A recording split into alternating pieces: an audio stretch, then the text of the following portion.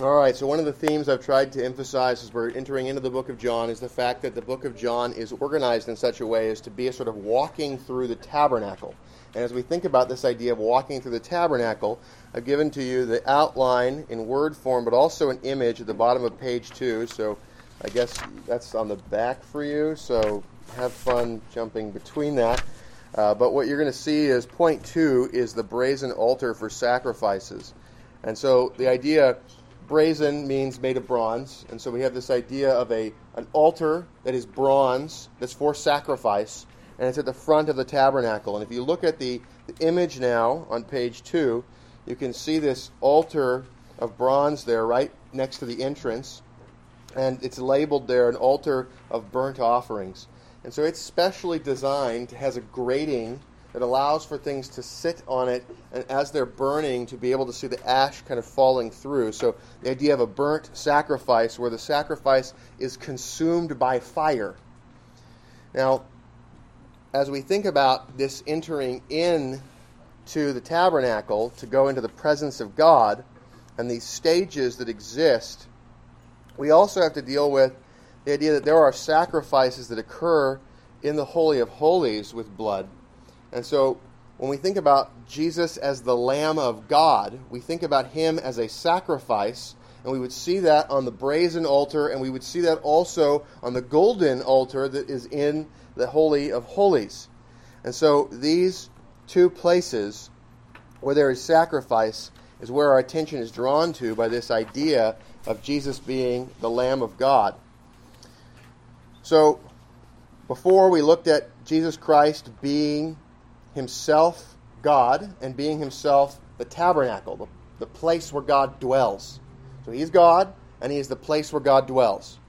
And as we see him as both, we then come into this idea of Christ is the priest entering the tabernacle, and he's the sacrifice. He is the priest, and he is the sacrifice. And so he comes in as the Lamb of God, and he is also the one who's offering himself. And so, John identifies Jesus as the Lamb of God who takes away the sins of the world. And as we consider this introduction to Christ, I want you to be aware of the type that came before. So look at page 3. You have Exodus 27, verses 1 to 8. This is the instruction that's given in Exodus for this construction of the altar. And we all have a tendency to kind of want to skip over the instructions about how to make this stuff. And so because God knows our hearts, he made sure to write another section where he says, and here is the thing and how they made it. And then he just lists out the same information again. And you go, okay, fine, we're through this thing. It's happened twice now. And then at the end, it's like, now, all these things were made. And it lists them all out and describes them. And so you have to read about it 3 times. Okay, so that's how God wrote the book. And we all go, why'd you put it in there at all, God? I mean, this part's boring. I don't care about your altar. And what that needs to do is make us, as soon as you read that part, right, the quiet part is said out loud, and we go, uh-oh, I just realized I do not care at all about the worship of God. Okay, that's why we're bored by things like the description of the bronze altar. It's because we think that God should be therapeutic for us rather than thinking that we were made for God. Okay, so that's a problem. So as you go through the description of the altar and you find your mind starting to wander, every time I want you to be encouraged to think, I do not care about the worship of God, and to confess that in your mind silently in prayer to God. And if you find it interesting, then what you do is you go, thank you, Lord, for causing me to find your worship interesting. I can remember in my youth finding it very boring. And I can remember now finding it fascinating. So, change. Right? We can all grow. So let's do that. Let's go through this. Exodus 27, verses 1 through 8. Here's what God says. You shall make an altar of acacia wood, 5 cubits long and 5 cubits wide. A cubit's about 18 inches. Cubits are pretty cool.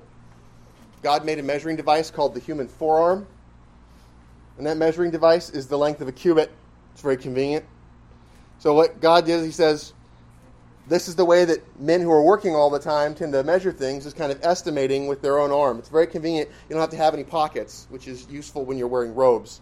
And so if you can just put your arm up to measure things, then you're able to get a sense of how long something is. So cubits, 18 inches, it's about the length of a human forearm. And so when you look at this idea and you're measuring to make things, and you can measure with this cubit, that's very useful. So this is the size of this thing, 3 cubits. So what's that?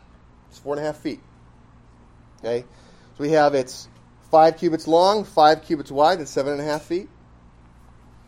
And it's 4.5 feet tall. Verse 2, you shall make its horns on its 4 corners. Its horns shall be of one piece with it. So this continuous bronze object, and there's horns. There's these spikes coming off of the corners. And you shall overlay it with bronze. Also, you shall make its pans to receive its ashes, and its shovels, and its basins, and its forks, and its fire pans. Okay, these are instruments. These are tools. You shall make all its utensils of bronze. So the tools themselves, the altar, all of its bronze, and the bronze together helps us to have sort of this sense of the continuous connection of these things, that they're set apart to work with each other. And so as you look at what has been made here, a pan to collect ashes. I mean, if you burn a whole bull or a whole lamb, there are a lot of ashes. I mean, think about the amount of ashes coming out of this place. They burn the fat, they burn the ashes. When you burn fat, it renders, liquefies. When you have ashes and fat together, you know what that produces? It makes soap. There would just be an enormous amount of soap coming out of this place. That is that effect. It's an interesting symbolic cleansing. Huge quantities of soap being produced as you deal with these burnt offerings. Verse 4, you shall make a grate for it, a network of bronze. And on the network you shall make 4 bronze rings as its 4 corners. Okay, so these rings are so that they can be attached on to poles. You shall put it under the rim of the altar beneath, that the network may be midway up the altar. And you shall make poles for the altar, poles of acacia wood, and overlay them with bronze. The poles shall be put in the rings, and the poles shall be on the 2 sides of the altar to bear it. You shall make it hollow with boards. As it was shown you on the mountain, so shall they make it. Okay, so this is an altar that's designed to be transportable. It's hollow. It's meant to be light. It has rings for poles. And there's a design that was given by God, and this reminds us of the fact that the worship of God is given to us in detail by God. That He wants us to worship Him in the way that He's appointed, the way that He has revealed, the pattern that's been given to us. These are all things that are contained here in seed form, symbolic form. Now, later on, the tabernacle gets replaced with the temple, and it is not portable. It is not portable. So now, jump with me to Exodus 29, and what we have is we have this beginning to think about the sacrifices there. So we've got the altar, and now let's think about lambs on the altar. Now this is what you shall offer on the altar. 2 lambs of the first year, day by day, continually. Okay, so every day, a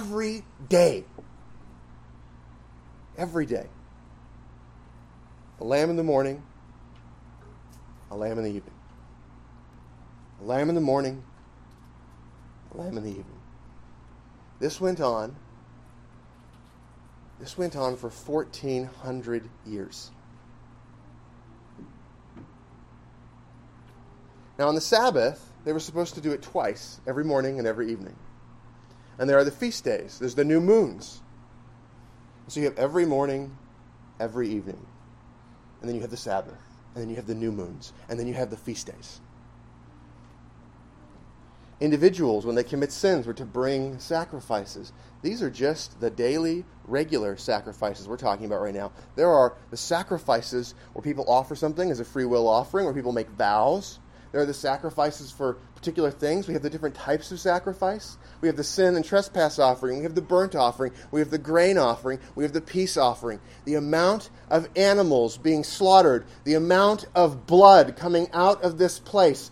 We are talking about a cascading waterfall of blood. A testimony day by day of blood, blood, blood. Is that what you see here in the worship? Places where people worship today where there's lots of blood, people don't think too well of those places of worship. Animal sacrifice would probably freak most of us out. This idea of a priest getting up and killing an animal. Verse 39, one lamb you shall offer in the morning, and the other lamb you shall offer at twilight, or between the two evenings is the literal Hebrew. There's no place in the Bible that says where exactly or what time of day there were supposed to be the sacrifices, but what we find in terms of the documents that are written that are sort of from the same time period, the morning sacrifice was at 9, and the evening sacrifice was at 3 p.m. And so you have 9 a.m., 3 p.m. is the time that we find in the Mishnah. Also, you shall make its pan, wrong place, verse 40.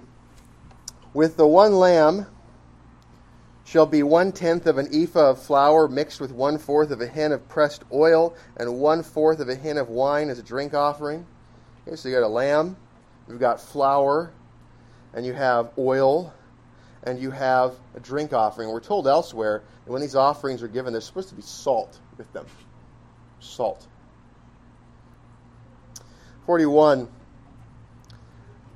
And the other lamb you shall offer between the two evenings, and shall offer with it the grain offering and the drink offering as in the morning, for a sweet aroma, an offering made by fire to the Lord. Okay, so the sweet aroma, the idea here is it's a placating thing. It assuages. It's assuaging the wrath of God, his justice, his hatred of evil, his desire to punish wickedness. That's what all this blood is about. All this blood is pointing to the justice of God, the demand for punishment for evil. Sometimes we think lightly of evil. We don't think of it as something that needs punishment. We feel like vengeance is a dirty word. No, vengeance is not evil. Vengeance is not dirty. Vengeance is the Lord's. What's dirty, what's evil, is pulling it into our own hands. God is just, and justice extracts vengeance for wickedness. And all of these things are testimonies to our wickedness. An offering made by fire to the Lord. You know, the burning up of a thing, the interesting thing about that is it can't be consumed anymore by humans. Right? If it's burned up, there's nobody who's going to eat that. You can try to eat the ash. I mean, have fun. But if it's consumed by fire, it's not able to be eaten by a human being. And so the result is that this thing is dedicated, being consumed by fire, to the God who is a consuming fire. And so the burnt offering points to the idea of holiness, consecration. The death and the idea of the sin offering, that points to the need for the forgiveness of sins. Verse 42. This shall be a continual burnt offering throughout your generations at the door of the tabernacle of meeting before the Lord, where I will meet to speak with you. The tabernacle, when we think about the tabernacle as a place of meeting where God speaks, right? Christ comes and he speaks. He's a prophet to his people. But the church, as a replacement for the tabernacle, you come to the church and the presence of Christ exists for us in the Word. Right? We partake in Christ with the Word. And it nourishes our souls, and it causes us to be filled more with the Spirit, to have the indwelling increasingly in us. This idea of a continual burnt offering. It's not continual. It's not literally burning every second of the day. It's continual in that there are checkpoints continually, day by day, morning and evening, morning and evening, morning and evening, morning and evening. It's continual. There is no break. 1,400 years. Continual burnt offering throughout your generations. So whenever you see the idea of continual prayer in the Bible, in the New Testament, you see that referenced a lot. Continual prayer, okay? There's a background to that. It doesn't. We read it very literalistically and without thinking about the Old Testament, okay? When you see to be in prayer continually, what that's telling you is every morning and every evening you should come before the throne of grace and offer up supplications, offer up prayers. It's a reminder to us of this pattern that was given of continual daily worship. There shall be a continual burnt offering throughout your generations at the door of the tabernacle of meeting before the Lord, where I will meet you to speak with you. And there I will meet with the children of Israel, and the tabernacle shall be sanctified by my glory. Okay? We are the children of Israel. We are the church. We are the people of God. And so as children in the kingdom, we need to remember our need to meet together, and we need to remember that we are made holy by the presence of the glory of God. And that presence is not visible with the naked eye. It is visible with our understanding, and it is delivered to us by the Word. And so the glory of God is here by the Word's presence. And so we stand for the reading of His Word, and we sing praises of His Word back. And we hear the Word explained and preached. And when we take the sacraments, that's a visible symbol that represents the Word. And so the presence of God, the glory of God, the knowledge of God is in our midst, and we are made holy by the glory of God. So, verse 44, so I will consecrate the tabernacle of meeting and the altar. I will also consecrate both Aaron and his sons to minister to me as priests. In this old covenant, there was a priesthood that was distinct from the people. There was a kleros, laity distinction. The laity, the people. The kleros, the priests. We are told now in the New Testament, in the New Covenant, we are all priests. We are a nation of priests. We are a people who are devoted to this priestly work. And so we don't need human priests other than Christ now. We are all priests after the order of Melchizedek, and we are to participate in the worship of God. This is not a show. This is not something to just consume. You are participating actively in the worship of God. And you do that by judging and participating actively with your mind in every element. So when you hear preaching, we're told in the book of 1 Corinthians that they who listen should judge. You don't just take in passively. You don't just receive. You don't just absorb by osmosis. You judge. And in the act of judging, what you are doing is actively participating in the worship of God. And so as we participate together, it is not just some priest standing in front of you offering worship and you observing. It is us worshiping together. So we are all a consecrated people, a holy people, made holy by the glory of God. Verse 45, I will dwell among the children of Israel and will be their God. And they shall know that I am the Lord their God, who brought them up out of the land of Egypt, that I may dwell among them. I am the Lord their God. And we were saved from sin. We were saved not from Pharaoh, but from Satan. We were saved not from Egypt, but from the world. And we were saved not from just a bondage in terms of physical chains, but from the slavery of sin, the flesh. And we have been given over to a liberty of the Spirit to do good works. We have a greater salvation than that being pulled out of Egypt. God dwells amongst us. These were all types. These were all shadows. And He brought us up out of the world. And we will know that He is our God. So go to page 4. The book of Hebrews translates some of this for us into the New Covenant era and explains it. All of this stuff is captured in this little statement by John when he says, "Behold the Lamb of God who takes away the sin of the world." Let's meditate on this. What does Hebrews say? Hebrews 13, verses 7 to 17. "Remember those who rule over you, who have spoken the word of God to you, whose faith follow, considering the outcome of their conduct. Jesus Christ is the same yesterday, today, and forever. Do not be carried away with various and strange doctrines. For it is good that the heart be established by grace, not with foods which have not profited those who have been occupied with them." Those foods would be pointing to like the sacrificial eating.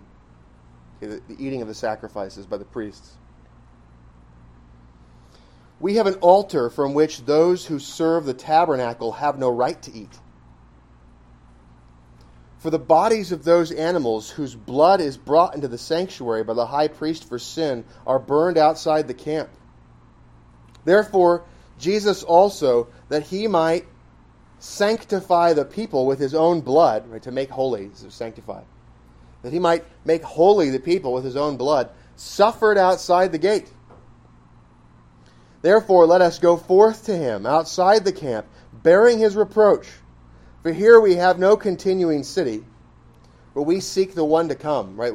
There's not a physical Jerusalem that's our holy city. It's silly to call it the Holy Land in a sort of way now where you attribute holiness as though there's something there for us, some sort of religious significance now. No, the city of Jerusalem does not have a special religious significance for us now. We have a church that is throughout the world. That is the continuing city. It is the heavenly Jerusalem come to earth. It is the throne of heaven invading earth. This is the continuing city. This assembly of the saints. Therefore, let us go forth to him outside the camp. We're leaving the world when we come into the presence of God. For here we have no continuing city, but we seek the one to come. Therefore, by him, let us continually offer the sacrifice of praise to God. So that connection, the idea of the continuous offering of the burnt offerings, we have the same sort of thing with the continuous offering of praise or psalm singing. Psalm singing is an offering in the New Covenant era. And so we offer these praises up to God. And look what it calls it. Therefore, by him, let us continually offer the sacrifice of praise to God. That is, the fruit of our lips, giving thanks to his name. Confess our faith to his name. So, it's a fruit of the lips. It's something that's due to him. He has a claim on it. These are fruits. He planted the word in us. He causes us to grow. He nurtures us. And there's a bearing of fruit. And that bearing of fruit is a harvest that God deserves, that we give him praise. It is a fruit of the lips. But do not forget to do good and to share. For with such sacrifices, God is well pleased. All of our obedience, doing good, sharing with one another, that's all a sacrifice to God. Right? Romans 12 talks about this idea of us offering ourselves as an acceptable sacrifice. We look to what God commands in his word, and we know how to give ourselves as an acceptable sacrifice by looking to what God commands in his word. Not because we are trying to pay for our own sins. Christ has already paid for them. He's the Lamb of God that took away the sins of the world. But because we have been saved, we have been made holy by the blood of Christ. We have been set apart. We are bronze instruments. We are gold instruments, holy for service to God. We are a priesthood. Out of gratitude, we should serve God. Obey those who rule over you and be submissive. But they will watch out for your souls as those who must give account. Let them do so with joy, and not with grief, for that would be unprofitable for you. And so for those who are more mature in the faith, that want to lead you, that want to help you, that want to teach you, who have authority, given office, nominated, elected, tested, ordained, right? There's this responsibility to submit to lawful leadership, and to do it in a way that is profitable for yourself, that gives joy to them. And you know what we're told is, John tells us there is no greater joy than this, and to see your children walk in the truth. Do you want to give joy to me? Do you want my soul to rejoice? Walk in the truth, beloved. Let me see the fruit of obedience given to God. Let me see your lips give the fruit of praise to the Lord God Almighty, and be a holy people, assembled together, a priesthood working together. That work is a joy. And so much I get to see of it. It is a joy. Now, thinking about this, as we see the book of Hebrews helping to connect us into the New Covenant era, I would encourage you, on your own time, to go study Numbers 28 and 29 and Leviticus 23. The listing out of the feasts and the listing out of the sacrifices there. Every single one of those typifies, symbolizes, gives to us a head of doctrine to think about Christ. Every one of them. What do those holy days mean? What do those sacrifices mean? They are all encapsulated in the reality of Christ.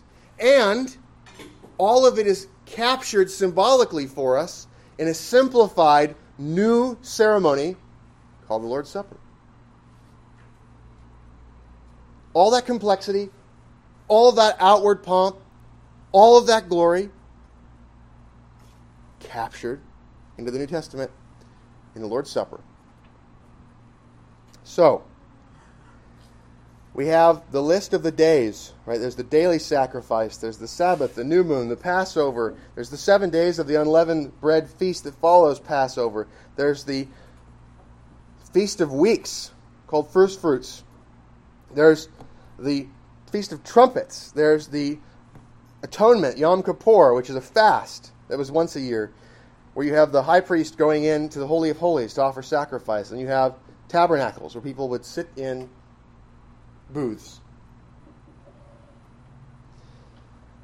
All of these things are simplified down. We have the daily sacrifices. All we have now is morning and evening worship daily. All of the other things, Sabbath, new moon, all the feasts, simplified into the Lord's Day. This is the feast day of the Lord. This is the simplified down New Covenant administration. Now, we know all of that's going to happen. It's all going to get simplified down and made portable to the world because the fulfillment is coming. So look at page 5, verse 29. The next day, we're in day 2. John, so far, we've gone through 2 days. The first day, people come and talk to John, and they say, "Who are you?" His answer was, "I'm the guy that was prophesied in Isaiah that was going to make straight the way of the Lord. I'm going to bring in baptizing. I am not literally Elijah, but I am in the position of authority and power of Elijah. I'm not the Christ. I'm not the prophet that was prophesied in Moses. But rather, Christ is Jesus, and he is the prophet, and he is the Lamb of God who takes away the sin of the world." Now, my hope for you is that you will have in your mind an outline of animal sacrifice and its purpose, and that you will understand its origins, and that this is something you could explain to other people as you become familiar with it. So we all need to remember the first animal sacrifice is given right after the fall. Okay, Genesis chapter 3, we have the fall, Adam and Eve sin, and there's a forgiveness of sins that's offered. There's the promise in Genesis 3:15, which tells us that the seed of the woman will come to crush the head of the serpent. So we have the seed of the woman and the seed of the serpent. Then, with animal sacrifice immediately given after, what happens is you have Adam and Eve given animal skins as a covering. And that animal skin points to 2 things: the animal that died and the idea of a covering. Now, the covering covers up sin and guilt and shame.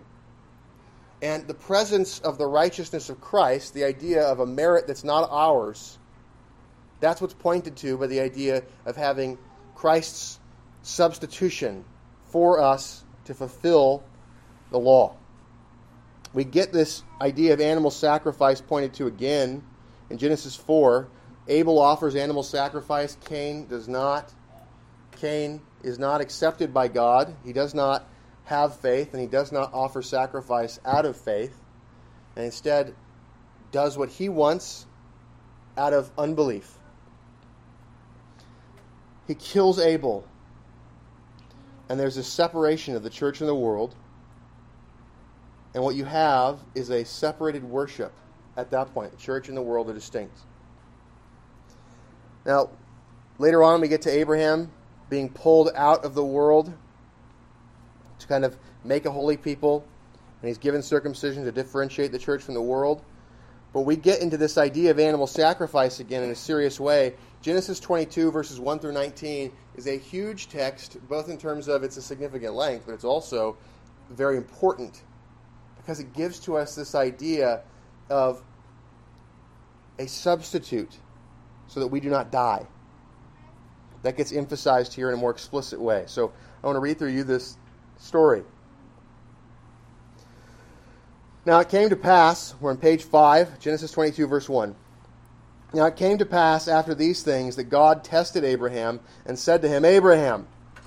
And he said, Here I am. And then he said, Take now your son, your only son, Isaac, whom you love, and go to the land of Moriah, and offer him there as a burnt offering on one of the mountains of which I shall tell you. A burnt offering. This is a grotesque idea.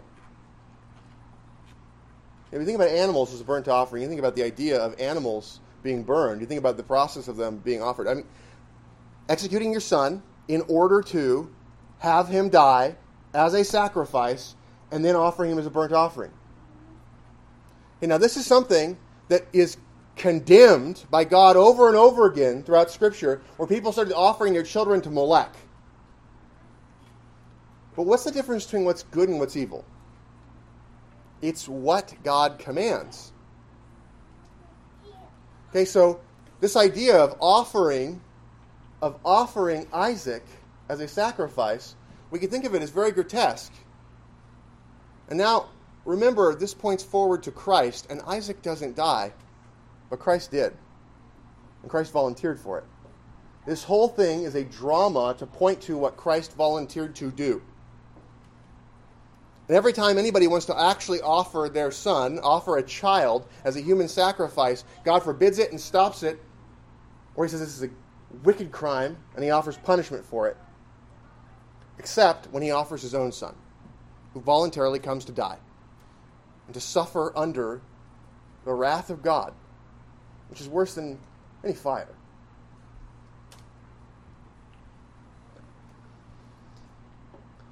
Take your son, your only son, Isaac, whom you love, and go to the land of Moriah, and offer him there as a burnt offering on the mountains of which I shall tell you.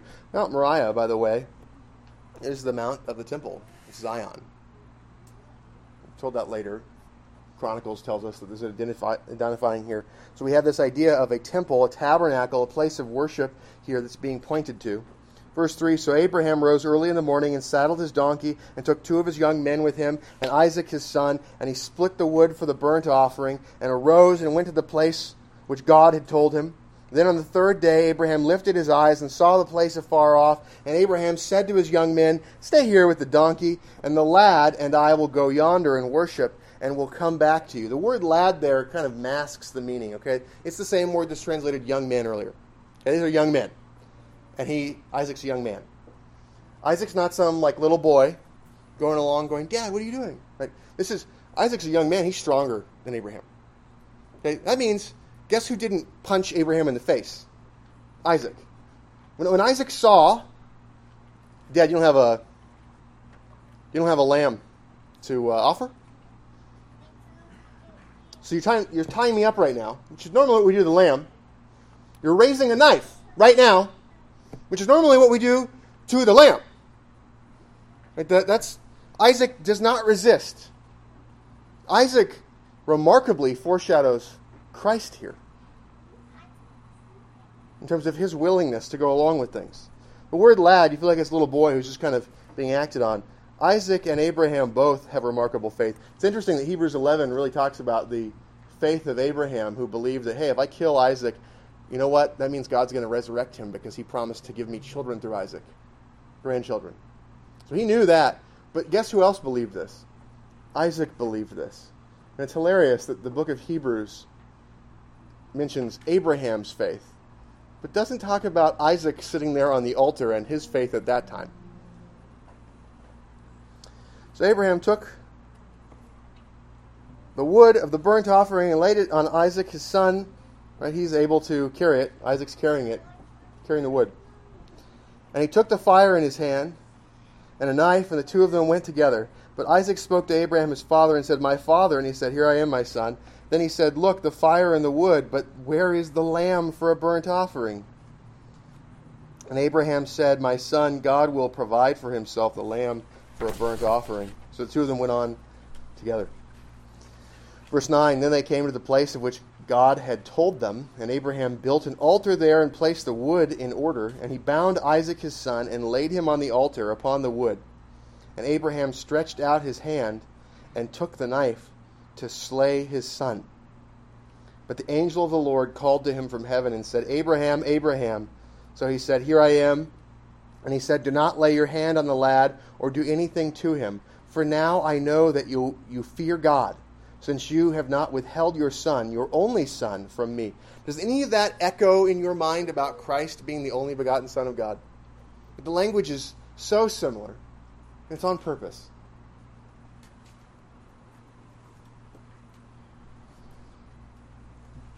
Verse 13, then Abraham lifted his eyes and looked, and there behind him was a ram caught in a thicket by its horns. So Abraham went and took the ram and offered it up for a burnt offering instead of his son. So a ram is a male sheep. And so what we have is this idea of a young male being offered in a replacement for Isaac. Notice the language. So Abraham went and took the ram and offered it up for a burnt offering instead of his son. Instead of. Instead means in the place of. Standing in the place of. Christ stands in our place. He is sacrificed. He dies. His blood is spilt in our place instead, as a substitute.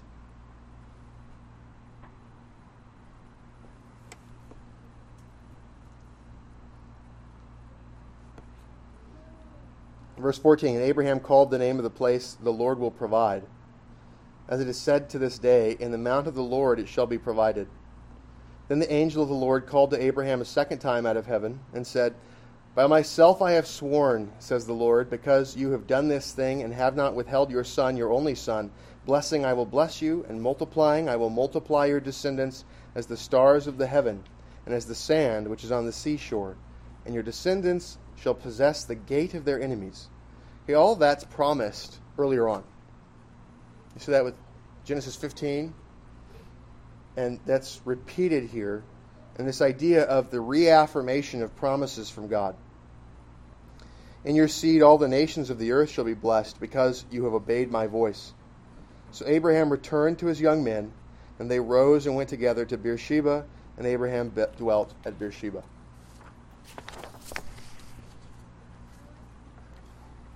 Now, I encourage you on your own to read Exodus 12, which is printed out for you there, which is the institution of Passover. And Passover is sort of the central sacrificial rite. The central sacrificial rite of the Old Covenant, which is why it gets used as the emblem when Jesus replaces all the sacrificial system with a remembrance of it. It's at Passover that he institutes the Lord's Supper to replace it. And so we look at this text and you get this sense of the meaning of it, but the basic thing is this. Go to page 10. I've got a list for you the key chapters in Leviticus where you have lambs being offered. Okay, you can look at those 4, 7, 9, 12, 14. You noticing how much this gets talked about in the Bible? That means God thinks it's significant. Okay, so here are things that you will find if you go through these various things, especially if you look at Exodus 12 about Passover. Sacrifices point to the taking away of sin. Sacrifice is a payment. The sacrifice of blood is required. Sacrifices are substitutes for the people who sacrifice. Sacrifices cover us and cause the wrath and curse of God to pass over us. Sacrifices cause the favor and blessing of God to land on us. And the sacrifices of bulls and goats and birds and grain are insufficient to placate the wrath of God and to gain his favor. This is explained plainly in Hebrews 10. It says, look at verse 4 there. For it is not possible that the blood of bulls and goats should take away sins. So what kind of blood is necessary? Well, we need the blood of a man because it's man who is the one who owes. And yet that blood needs to be sufficiently valuable to pay for all of the debts of all of God's people.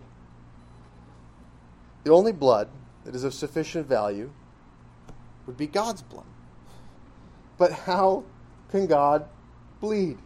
He has not a body. And so, the incarnation, the taking on of a human body and mind, the union with God the Son, Christ coming, that's what we've been studying, right, in the beginning of John.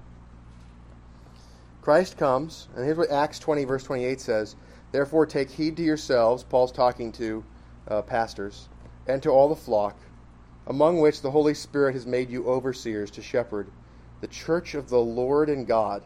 Right? Christ is called Lord and God there. Which he purchased. What did he purchase the church with? His own blood. Okay, so we have the payment of blood, the only blood that was sufficient to stop this cascading waterfall of blood day by day for 1,400 years. Not even that. Really, it goes back earlier. We saw the first one was with Adam and Eve. And so all of that time, 4,000 years of animal sacrifice, the only blood valuable enough to stop that constant flow of blood of bulls and goats and birds is the blood of God. All of the blood of these sacrifices looks forward to Christ as the reality to come. And the Lord's Supper looks backward to the blood that was spilled. There's no more blood. There's a symbol for blood. It points to the reality that has already come. Behold the Lamb of God, who takes away the sin of the world. That's what John the Baptist points us to. And so in verse 30, this is he of whom I said, after me comes a man who is preferred before me, for he was before me. He's reminding us Jesus is God. He's greater than me because he is the eternal one. Verse 31, I do not know him. I did not know him. He didn't know until it was revealed to him who the Christ was. But that he should be revealed to Israel, therefore I came baptizing with water. The baptizing that John did was preparatory. It was preparatory. He was preparing the way of the king. He was making straight the path. It was cleaning up the riffraff. He was taking guys on the side of the road and washing them up and spiffing them up to make them ready for the king. And so he takes essentially the San Francisco homeless corridor and makes everybody into a palace guard so that as the king comes through, they can stand at attention and serve him promptly and sincerely. He is preparing a people to serve Christ. And that's why what we see immediately after this is the disciples of John go from John to Jesus. He is preparing people to serve the one who is greater than him. And he says, I'm not even worthy to tie his shoes. But I've been chosen to prepare a people for him. Which matters more, shoelaces or people?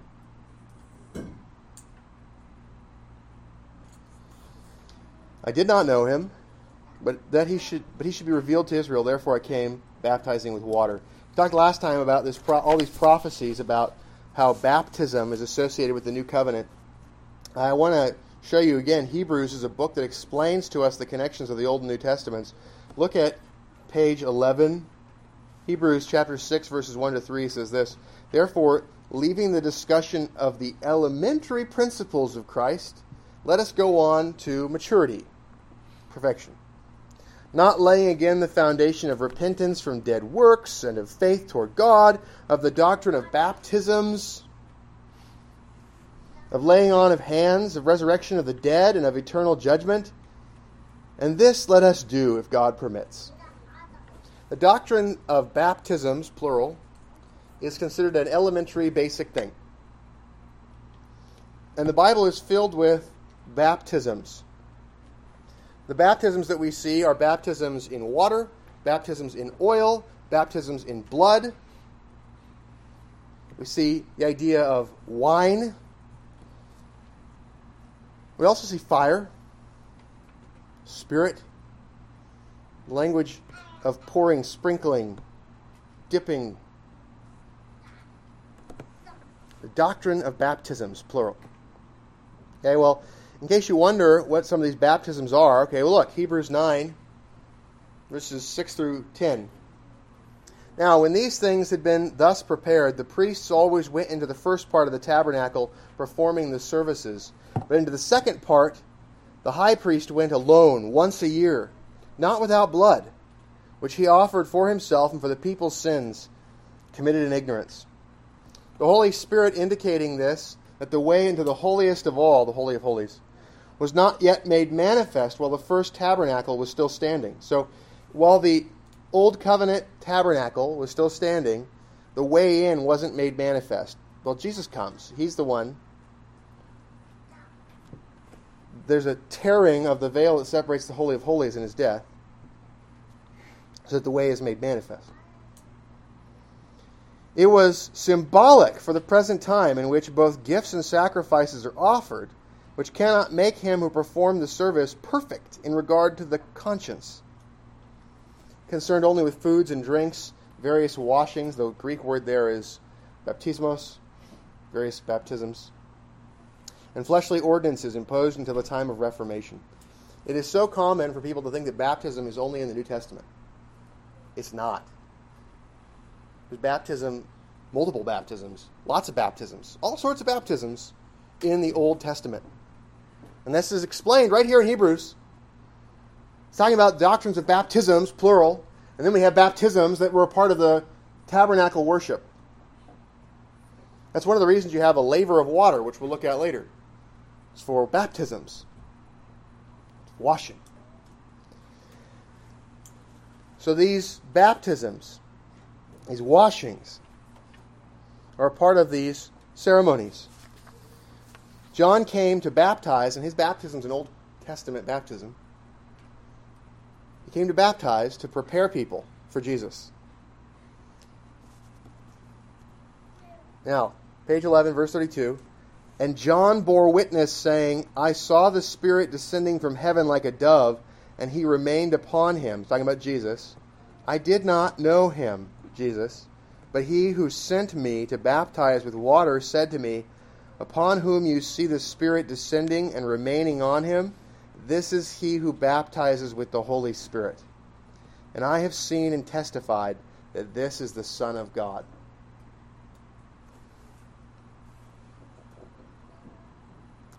When Jesus gets baptized, there's a ton of interesting stuff that happens. And I've got like 5 minutes, so I'm going to talk fast. First, the baptism of Jesus is his anointing into his public ministry as prophet, priest, and king. As an anointing, it serves to initiate him into office, consecrate him for that work, to have a symbolic unity with the Trinity as a whole, acting on behalf of the Trinity, and a symbolic unity with his people, whom he's serving and blessing by his service. Then, there's an endorsement by God. Like, God calls down from heaven and says, "This is my Son." That's an endorsement. John's endorsing him. The Holy Spirit's endorsing him by hovering over him. There's an endorsing act. There's an empowering. The Holy Spirit's presence is about empowerment in his human nature. And it tells us, hey, guess what? These are the last days of the Old Covenant. These are the last days of the Old Covenant. Now, in terms of priestly washing, okay, Leviticus 16 talks about the idea of the high priest. He goes in with all this priestly garb, all this stuff. And he comes in and he washes himself. And then he does the sacrifice and he washes himself. There's this once a year high priest baptism that goes on. And this is a part of what is symbolized in Christ's baptism. This is the first, what we might call Christian baptism, or it's the first New Covenant baptism. John's baptism was Old Covenant baptism. And what we have is Christ comes and he takes all of the baptisms of the Old Covenant and he replaces them with New Testament baptism, Trinitarian baptism. This is the first time that you have it done in the name of the Trinity, because you got the Son who's there, and his body is a physical representation of who he is. The Holy Spirit's there in a physical representation form, and God the Father's there in physical representation form. You can hear his voice coming from the sky. Trinitarian baptism. That being the first Trinitarian baptism, what you have is this idea that all of the stuff that was symbolized in all of the pouring, sprinkling, dipping of every variety in the Old Covenant, all of it gets captured into this New Covenant baptism. Now, with that being there, there's a sign versus reality relationship. A symbol represents things, and the reality is the thing. There are all sorts of symbols in the Old Covenant that relate to baptism. And the New Testament explains their meaning. The flood of the whole earth is viewed as a type of baptism. Moses passing through the Red Sea is viewed as a type of baptism. Joshua passing through the Jordan River is viewed as a type of baptism. Jonah going into the belly of a fish and into the depths of the sea is viewed as a type of baptism. And John the Baptist's baptism.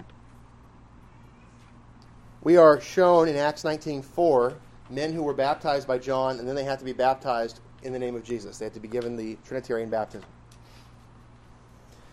So we see the distinctiveness of all of this, the way in which all of it gets captured. And this is very similar to the way that Jesus captures all of the sacrifices in the Lord's Supper. So baptism in the New Covenant and the Lord's Supper in the New Covenant point for us to the reality of what Christ did, and it also is explained for us by looking at all of the old types. They help us to unpack its meaning. So what's the reality that it all points to? It all points to, point 9 on page 12, Christ dying on the cross. That is a type of baptism. It's not just a type, it's the reality. Mark 10:39, Jesus says, look, you can't be baptized with the baptism that I'm about to have. The disciples will go, yeah, we can. Yeah, sure, totally. Totes my goats. We absolutely can. We've been baptized by John. We've been baptizing people. And in addition to that, we can absolutely do all of the things that you have been doing so far. He goes, no, you don't get it. I'm about to drink the cup of the wrath of God. I'm about to die and go below the earth like Jonah. You do not understand what my baptism is. And so they can't go through the same reality. He alone is the one who can go through it. And this death, his death, the pouring of his blood, is a baptism that washes away sin, judges unbelief, and forgives unbelief for those who are then given faith.